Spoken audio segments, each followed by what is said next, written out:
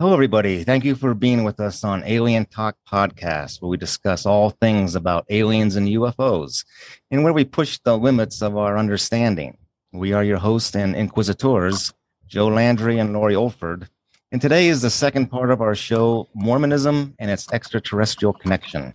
Our special guests, Ryan and Mike, are here with us again to resume our discussions about the extraterrestrial themes that are found in the beliefs and teachings of the Church of Jesus Christ of Latter-day Saints. So, Laurie, last week we discovered a lot about the Mormon religion and what would be described as an uncanny similarity to ancient Egyptian and ancient Sumerian mythologies.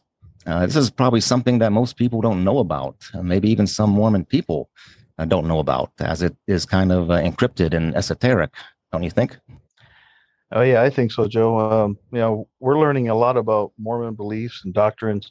I, for one, am really seeing the impression that our ancient alien ancestors have left on religious thinking of its founders like Joseph Smith, Oliver Cowdery, and Brigham Young. You definitely get the sense that those guys had some kind of encounter with extraterrestrial beings, ones that were meaningful enough to inspire a new faith that now has a following around the world that's almost 17 million strong. Now, on last week's episode, you referenced Joseph Smith's visitation being like a recorded message. After the show, I kept thinking about that and immediately thought of the hologram projection of Emperor Palpatine from Star Wars, how he would appear before Darth Vader in that distorted bluish color hologram. Mm-hmm. Even though that was like a small size little communication thing, the one in the Force Awakens was like much bigger. So remember where Snoke, communicates with Kylo Ren, and his Right. hologram appears to be huge. Yeah. So I began to wonder about that. If Joseph Smith was telling the truth, a big if, and then instead of this being a angelic or spiritual kind of encounter, it would make more sense then if it was a holographic projection. So a spacecraft could have been hovering high above the ground, transmitting this projection down to his window, 3 to 4 times throughout the night, making sure he understood this message. So something like that would have been forever drilled into his mind, depriving him of sleep for a while. There are other stories of encounters of a third kind causing people to have a kind of sleep paralysis where they're between the states of dream state and of being awake. So it was some very, very interesting stuff. Yeah. So, yeah, it sure was. So, Ryan and Mike, we welcome both you guys back again. It's great to have you here. Hey, thanks for having us again. I really enjoyed last week's conversation and looking forward to this week's questions. Hi, guys. I'm thrilled to be back. Hopefully, I have a better internet connection this week. No worries. So, Ryan, you mentioned last week that you were once an elder in the Melchizedek priesthood. To me, this conjures up a sense of mystery, as Melchizedek is the name of the sort of shadowy character from the Bible who first appears to Abraham when he was still named Abram in Genesis 14:18. Here he is said to be the king of Salem or Salam, which it just means the king of peace. And he is also said to be a priest of the God Most High and gives a blessing with bread and wine. But the reference to the order of Melchizedek is found in a few other places, like in Psalm 110:4 and in Hebrews 6:20 and 7:23 to 26.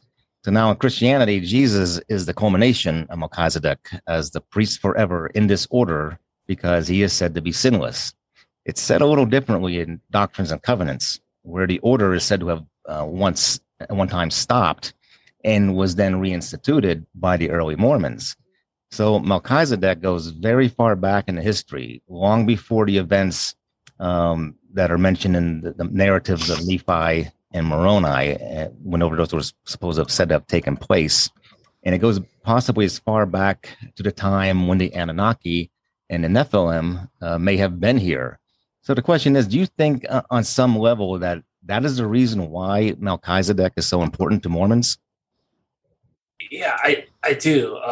It's very important in the Mormon religion. The Melchizedek priesthood is a higher or greater priesthood, while there's the second is the Aaronic priesthood, which is the lesser priesthood. Joseph Smith received all this information and teachings by claiming to be communicating with Jesus Christ. And he documented all this in the Doctrine and Covenants. God first had revealed the higher priesthood, Melchizedek priesthood, to Adam. And the patriarchs and prophets in every dispensation had this authority. That's recorded in Doctrine and Covenants 84. It was first called the Holy Priesthood after the Order of Son of God. It's a long title. But that later became known as the Melchizedek priesthood, and that was recorded in Doctrine and Covenants 107. And it's believed that they shortened it to call it Melchizedek priesthood, so we wouldn't use the Lord's name in vain so much, the Holy Priesthood after the Order of Son of God. It's more of a respectful thing. But, when the children of Israel failed to live up to the privileges and covenants of the Melchizedek priesthood, it was taught that the Lord took away the higher law and gave them a lesser priesthood, a lesser law. And that was in Doctrine and Covenants 84. And these were called the Aaronic priesthood and then also the law of Moses, the Ten Commandments and such. But when Jesus came to earth, God then restored the Melchizedek priesthood and to the Jews and began to build up his church among them. And Jesus says that he's the new law, he's the higher law. However, the priesthood and the church were lost again through the Dark Ages and through apostasy, and the Melchizedek priesthood was taken away again. But then later, once again, Joseph Smith, it was restored through Joseph Smith as the prophet to bring the last dispensation here on earth. Within the Melchizedek priesthood, there are offices of elder, high priest, patriarch, 70, and apostles. The Melchizedek priesthood will always be part of the kingdom of earth. The Mormons believe it's not going to be taken away again. And it's believed that they're capable. So the Mormons believe that only men can receive the priesthood, and they actually are able to act with the power and authority of Jesus Christ as he was here on the earth. They believe they can heal the sick with the priesthood. They believe they can discern truth and pretty much have all the power and authority as Jesus Christ once had on the earth. Mike, were you also in this priesthood? I was. I was actually an elder. Even though that kind of sounds impressive, it's really not.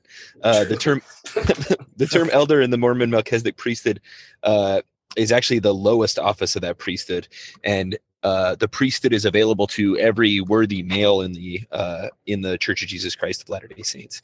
I was actually ordained an elder when I was 18. Joseph Smith taught that these priesthoods were restored by visitations of resurrected beings.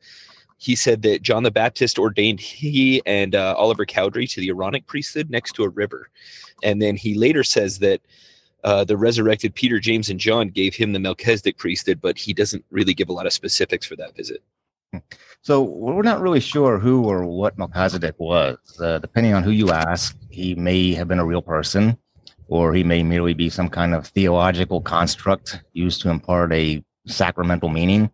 But in the Church of Latter-day Saints, there's another priesthood, when you guys talked about this, named after Moses' brother, the high priest, the Aaronic priesthood. So why are there these two priesthoods? And you may have touched on this already, but do you think it relates to some kind of greater mystery for humanity's far distant past, perhaps even having something to do with the Anunnaki or the Nephilim? The way it was always explained to me is that the Aaronic priesthood is a preparatory priesthood. Most of the things that you could do with that priesthood were very controlled. It's actually pretty boring. Something I've discovered after I've left the church is that a lot of the early church was based on a very magical worldview. And, could there be more of a connection to the Anunnaki or the Nephilim or even the sons of God you mentioned in a previous show? You bet. But the church kind of went through a process in the 70s called correlation that seemed to strip away a lot of the weirder aspects of the church. And the church now seems pretty bland, and it seems like it's kind of trying to cover up the less mainstream history. If there were those deeper connections, you might be able to find them in books like there's a book by someone named D. Michael Quinn. He wrote a book called Early Mormonism and the Magical Worldview. But you're definitely not going to find that kind of thing in the current LDS church. Oh, interesting. Yeah, it is. So, guys, we get the impression that the early Mormons were telling us something similar about Kolob, as we touched upon last episode, as to what the ancient Sumerians were telling us about Nibiru, their planet. or the Anunnaki's planet, and to what some Jewish mystics were telling us about another planet called Olam. So that is where God resides. And it would take us thousands of years to travel there, like 3,500 per the Jewish mystics. And of course, through the Sumerians, it was like 3,600 years. So pretty close. It makes you wonder, why would Joseph Smith, way back in the 1820s, come up with something like God being from a star system or a planet? He even had a name for it, just as the Sumerians had a name for it. Where do you think he got that idea? Could it be that he had studied Egyptian and Sumerian mythology? Or was he well educated in things like science and history? So a common claim for Mormonism is that Joseph Smith was an uneducated farm boy. He only received about 3 years of formal schooling. However, he was not uneducated, and he was certainly not unintelligent. His father, his mother, his grandmother, his brother, and even his first wife, Emma, all worked at various times as school teachers. His brother even attended Dartmouth at one point. From my point of view, he was a great aggregator of thought. He pulled from so many sources to create the doctrines and teachings of Mormonism. He studied theology, Hebrew, history, and science. Let's even look at Kolob, the star that he said God resides on. He used the words Kolob and Kokaubeam. They appear in the book of Abraham, and they're interpreted respectively as star and stars. These could be genuine Hebrew words.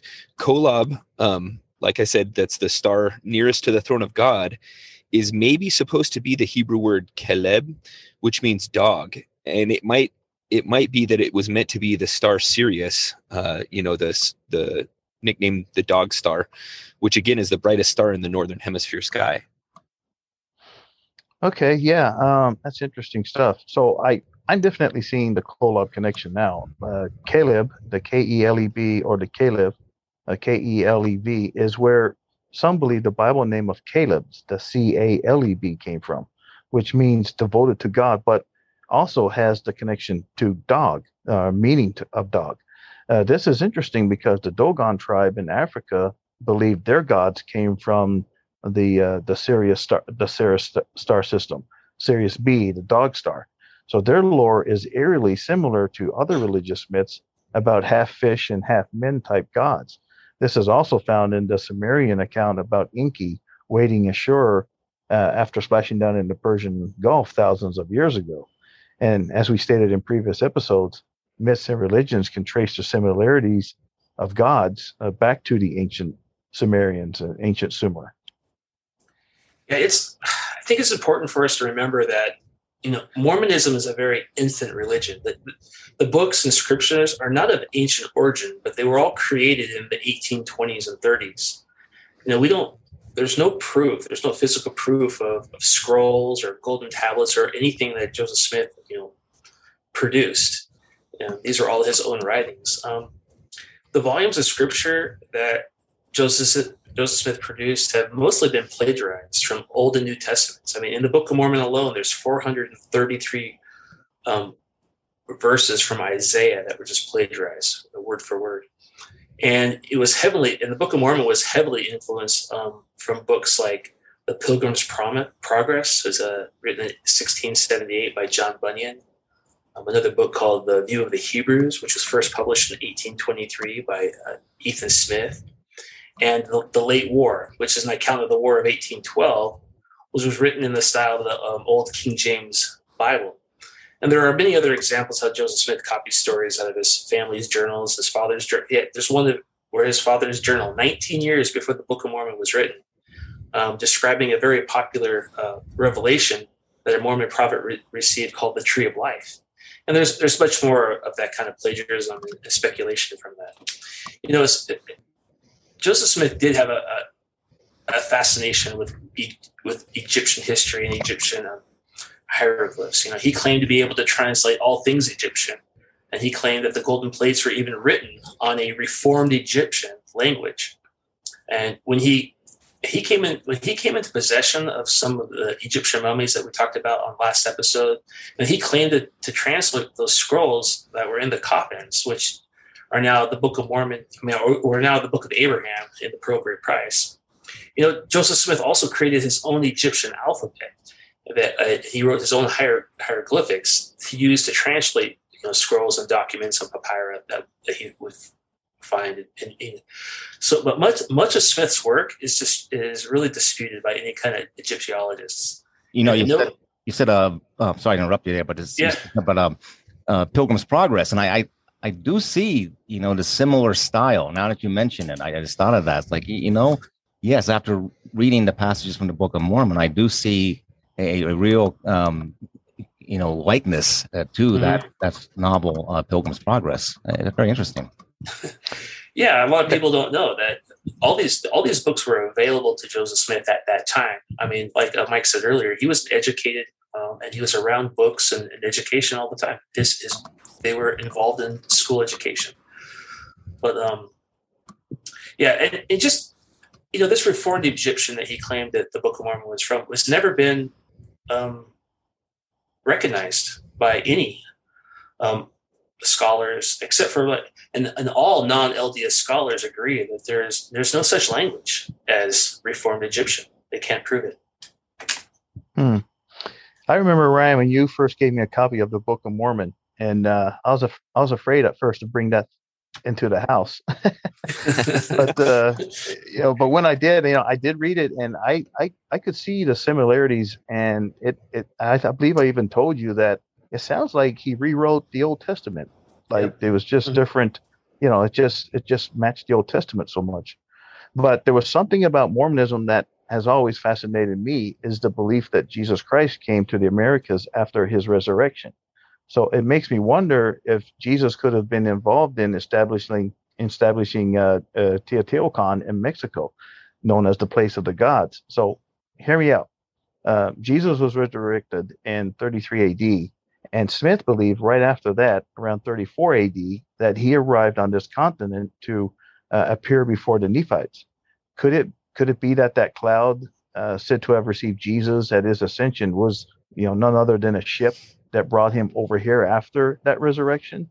Perhaps after completing his mission in Judea, his next assignment was to meet with the other gods to oversee the construction of the Pyramid of the Sun in Mesoamerica 63 years later, which would be circa 100 AD.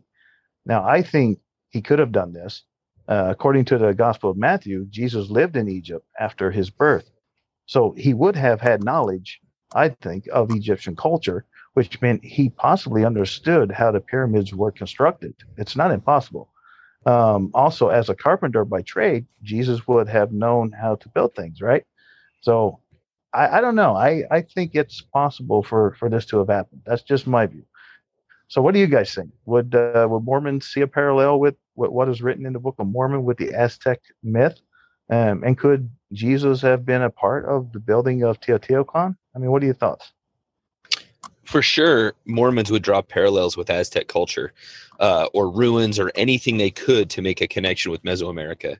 There's actually a cottage industry of tours in Mexico and Central America that cater to the LDS people wanting to visit places that they think are part of Book of Mormon heritage, including Teotihuacan.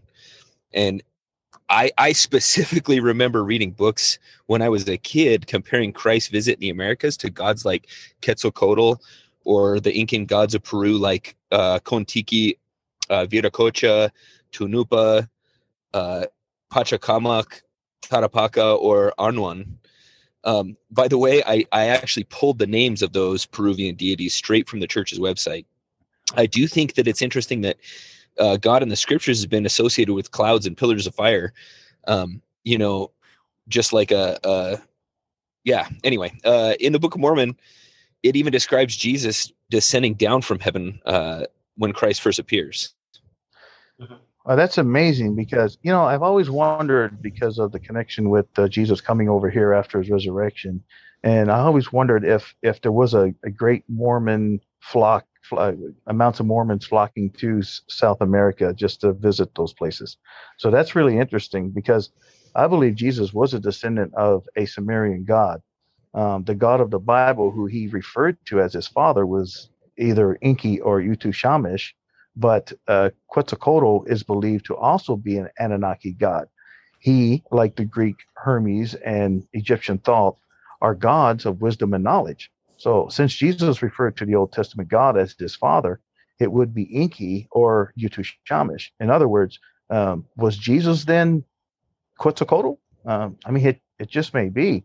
But tell me, Ryan, I think it's in the third book of Nephi that there is a description of a cataclysm, a terrible fiery explosion that afterwards brought, was it 3 days of extreme darkness? Do you think he was writing about a nuclear blast? Now that you mentioned, I can see how you would compare it to a nuclear blast. There was a great destruction right before Jesus Christ came to the Americas, described in the Book of Mormon. When I proselyted in New York City as a young missionary, I shared that Book of Mormon story not as like a punishment or a nuclear blast, but it was like this tender mercy that Jesus Christ would actually minister to the sheep that are not of this fold that was like mentioned in John 10:16, where he says that, and other sheep I have, which are not of this fold, and them also I must bring, and they will hear my voice, and they shall be of one fold and of one shepherd. And that always touched me that Jesus wanted to preach to the whole world, not just to the Middle East. Here, let me read some the passages from that third Nephi. I'll let your listeners decide what they think if it was let them describe it. I'll start in the 5th verse. It says, "And it came to pass that in 30 and 4th year, in the 1st month, the 4th day of the month, these arose a great storm, such as one no one had ever known in all the land. And there was also a great and terrible tempest, and there was a terrible thunder, inasmuch that it did shake the whole earth as if it were about to divide asunder. And the city of Zarahemla did take fire, and the city of Moroni did sink into the depths of the sea, and the inhabitants thereof are drowned. For behold, the whole face of the earth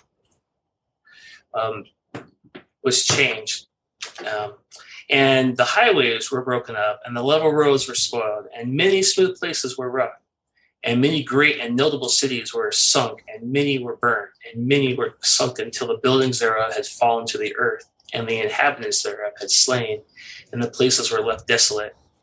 And there were also some cities which remained, but the damage thereof was exceedingly great, and there were many in them that were slain. And thus the face of the whole earth became deformed because of the tempests and the thunderings and the lightnings and the quaking of the earth. And it came to pass that when the thunderings and the lightnings and the storm and the tempest and the quakings of the earth did cease, for behold, they did last for about the space of 3 hours. And then there was a darkness upon the face of the land. And it came to pass that the thick darkness upon the face of the land, inasmuch as the inhabitants thereof had not fallen, could feel a vapor of darkness. And there was not any light seen, neither fire nor glimmer, neither the sun nor the moon nor the stars. So great were the mists of darkness which was upon the face of the earth." So yeah, I mean, if you put that in perspective of our descriptions of nuclear bombings, it does sound like a nuclear holocaust to me.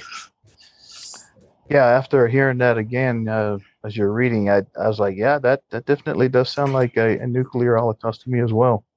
So Lorenzo Snow, you guys are familiar with because he was the 5th president of the Latter-day Saints Church, once stated, and I quote what he said. He says, "As man now is, God once was. As God is now, man may be." This tells me that maybe they, as in the church leadership, knew about some secrets that were withheld from us, like lost knowledge maybe. So saying that God was once like us, is that another way of saying that God is a flesh and blood being? And the same is said for Moroni. But is that what was taught to the new followers back then, you think? Yeah, absolutely. Lord, we've talked about this a lot, and I think it kind of reminds me of how I wrap my mind around it. Is that one of my favorite teaching in Mormonism was this law of eternal progression. The end goal of Mormonism is gaining a physical body and gaining new levels of knowledge that will allow you to become like God. The ultimate goal of Mormon spiritual development is to become a God, where God is. And they were constantly progressing and gaining knowledge and glory and making and organizing, spirit babies and planets, all kinds of stuff. So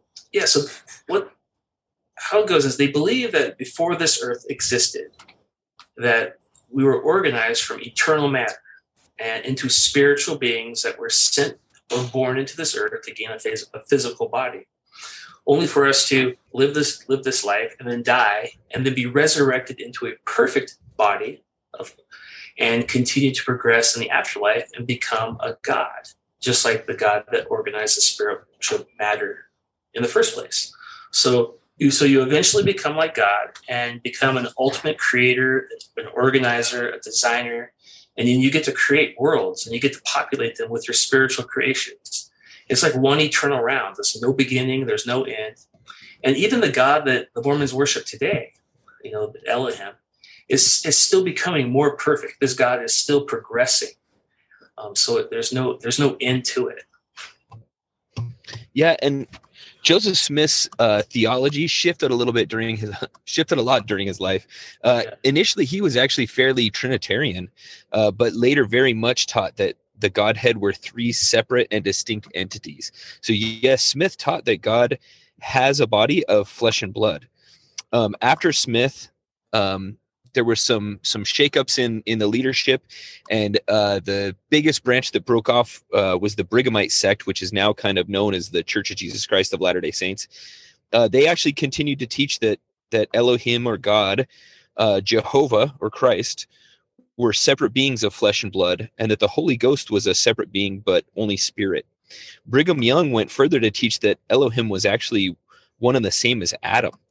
According to Young, he was taught by Joseph Smith that Adam is, quote, our father and our God, and the only God with whom we have to do with. According to this Adam God doctrine, Adam was once a mortal man who became resurrected and exalted. From another planet, he then came as Michael to form Earth, and Adam was given a physical body and a spouse, Eve, where they became mortal by eating the forbidden fruit in the Garden of Eden.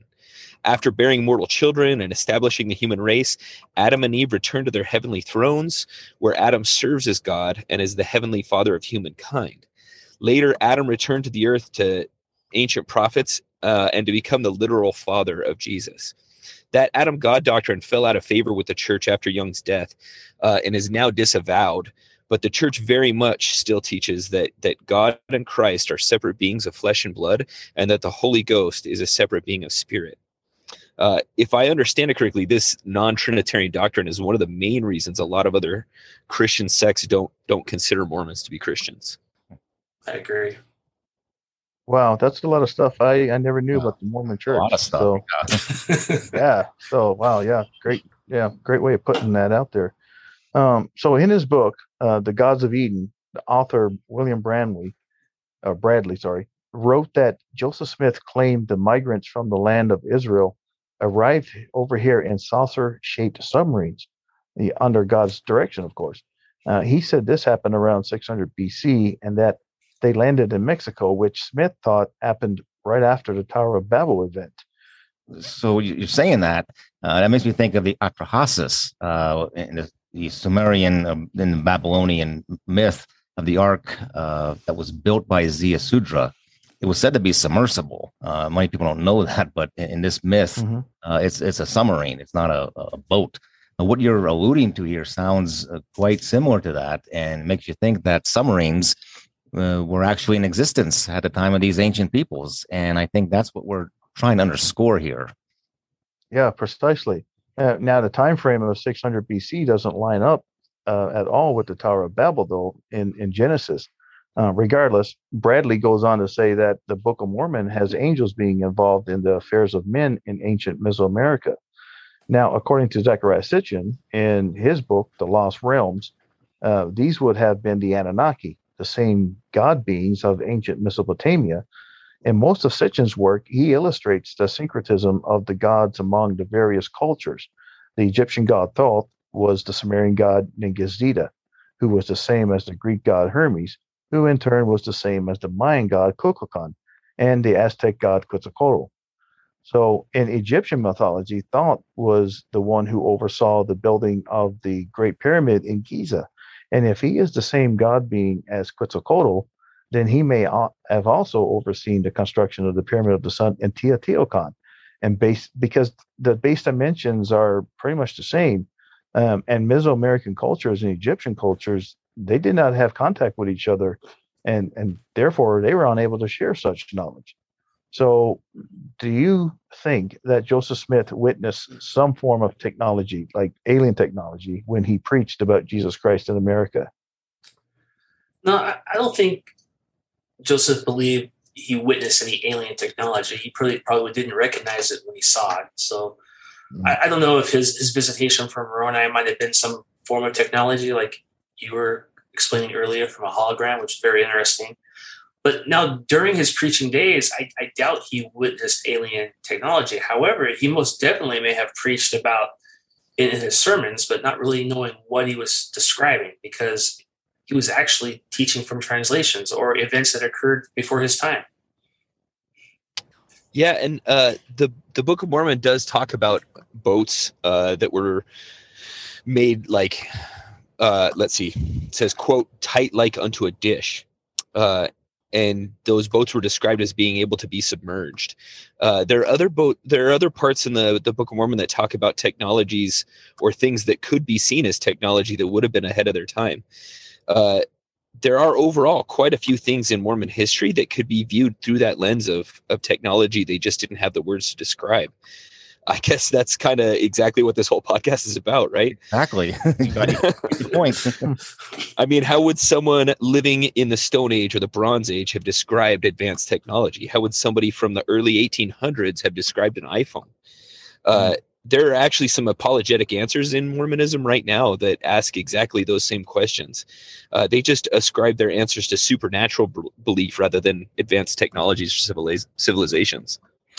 So now, how about the Mormon view of the spiritual world and the afterlife? It has some notable schematic differences that make it a heterodoxy with mainstream Christians.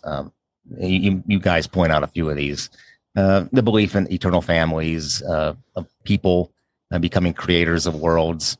Now, tell me about these three realms of the universe, or is it the three realms of heaven, the three levels of heaven? The terrestrial, I think this is what it is. As a terrestrial, celestial, and celestial.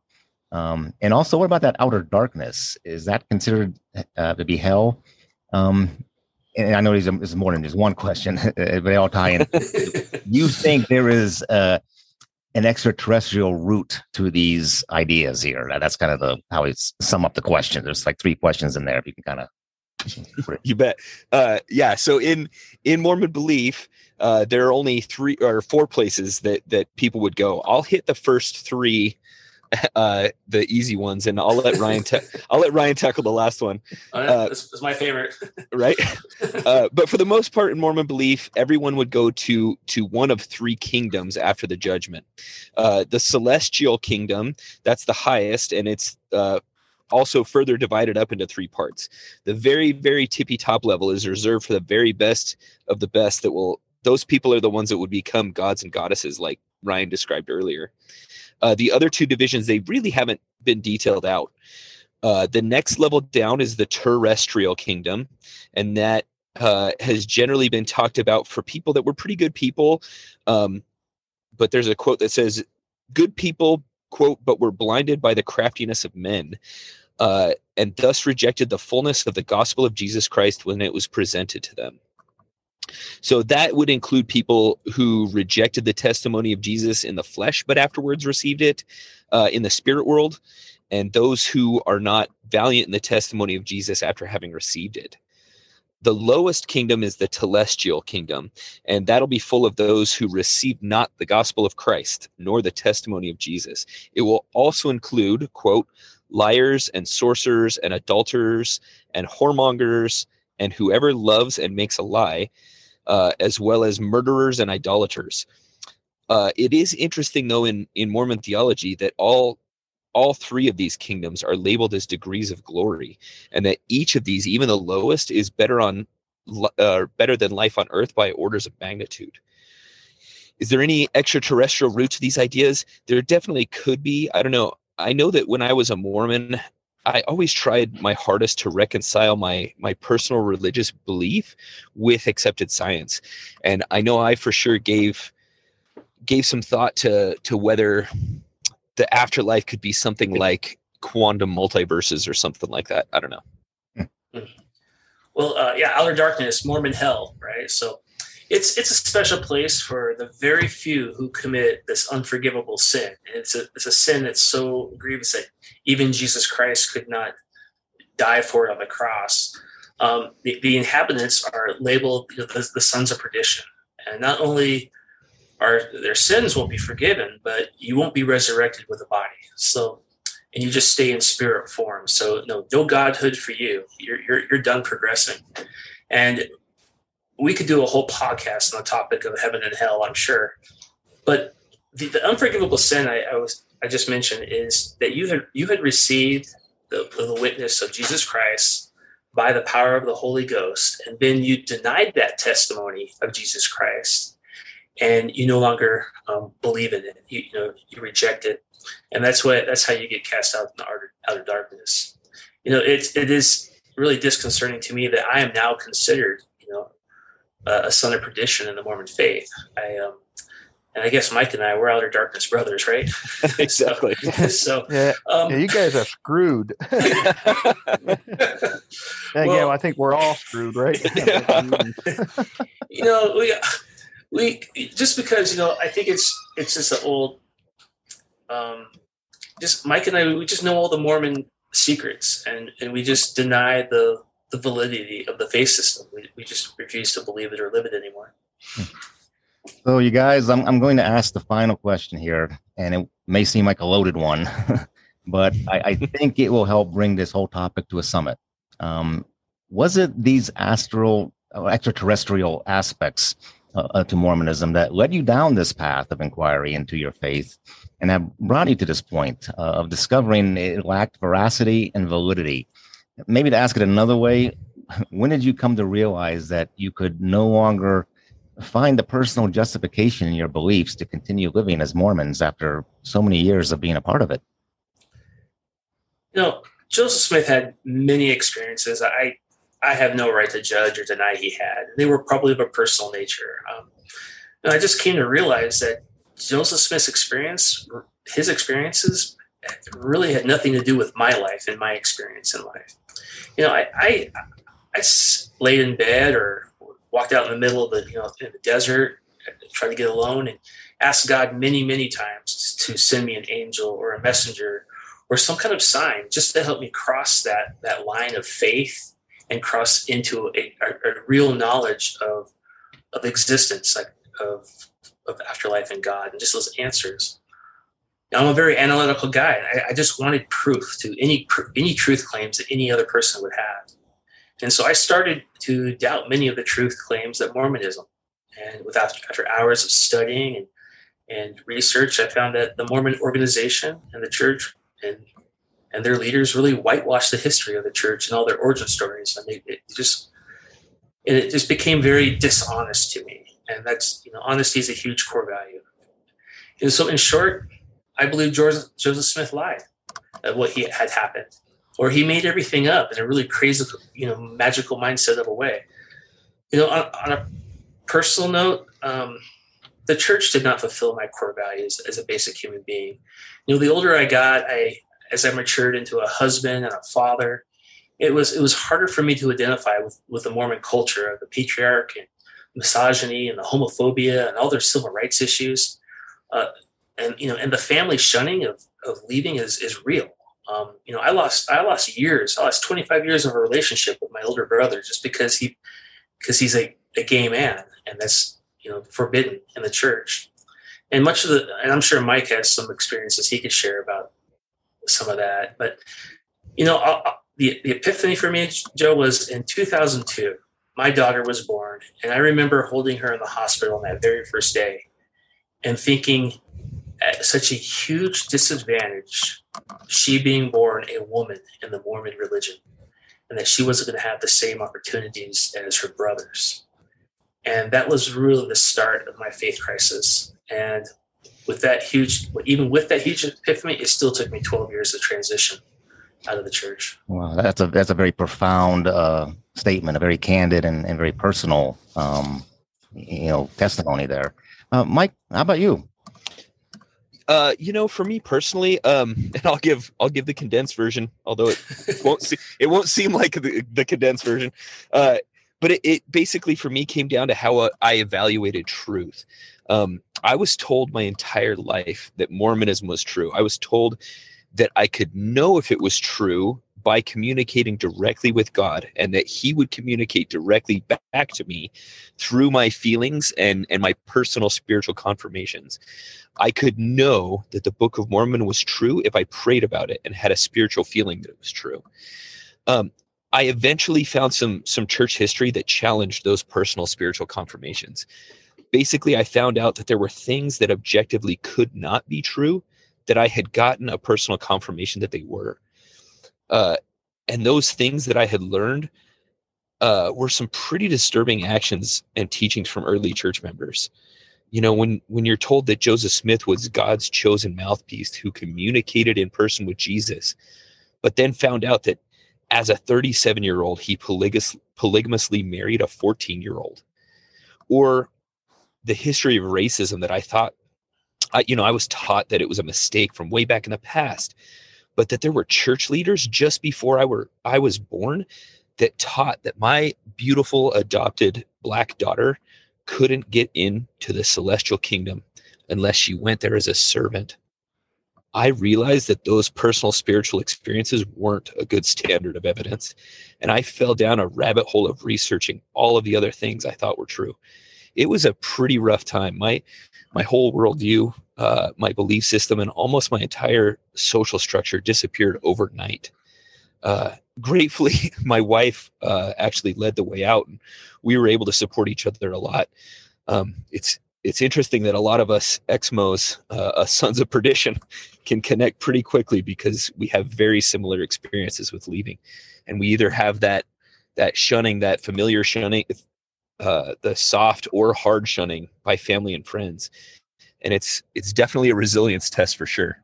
That's definitely a profound statement, and very candid and very forthcoming, a very personal side to it. I mean, you guys both have really personalized your explanation of what Mormonism meant to you guys as individuals. So. Yeah, that was powerful. That's thanks for sharing that, Mike. Great testimony there. Well, I don't know about you, Joe, but I'm finding that much about what we've heard on the last two shows is very reminiscent of what we've affirmed in the theory of the ancient alien astronauts. It appears that Mormonism may hold a lot of secrets about how extraterrestrial encounters may have formed the basis of the faith that so many people in the world live by. So if I were to say that there was a religion that would match the ancient alien hypothesis, I think it would be Mormonism. So the only other one I can think of would be Scientology. But well, we don't want to go there. Your next episode. Yeah, yeah, we can really see from how religious ideas and theological doctrines were very much derived from older source material in which alien encounters could have been iterated into people's belief frameworks.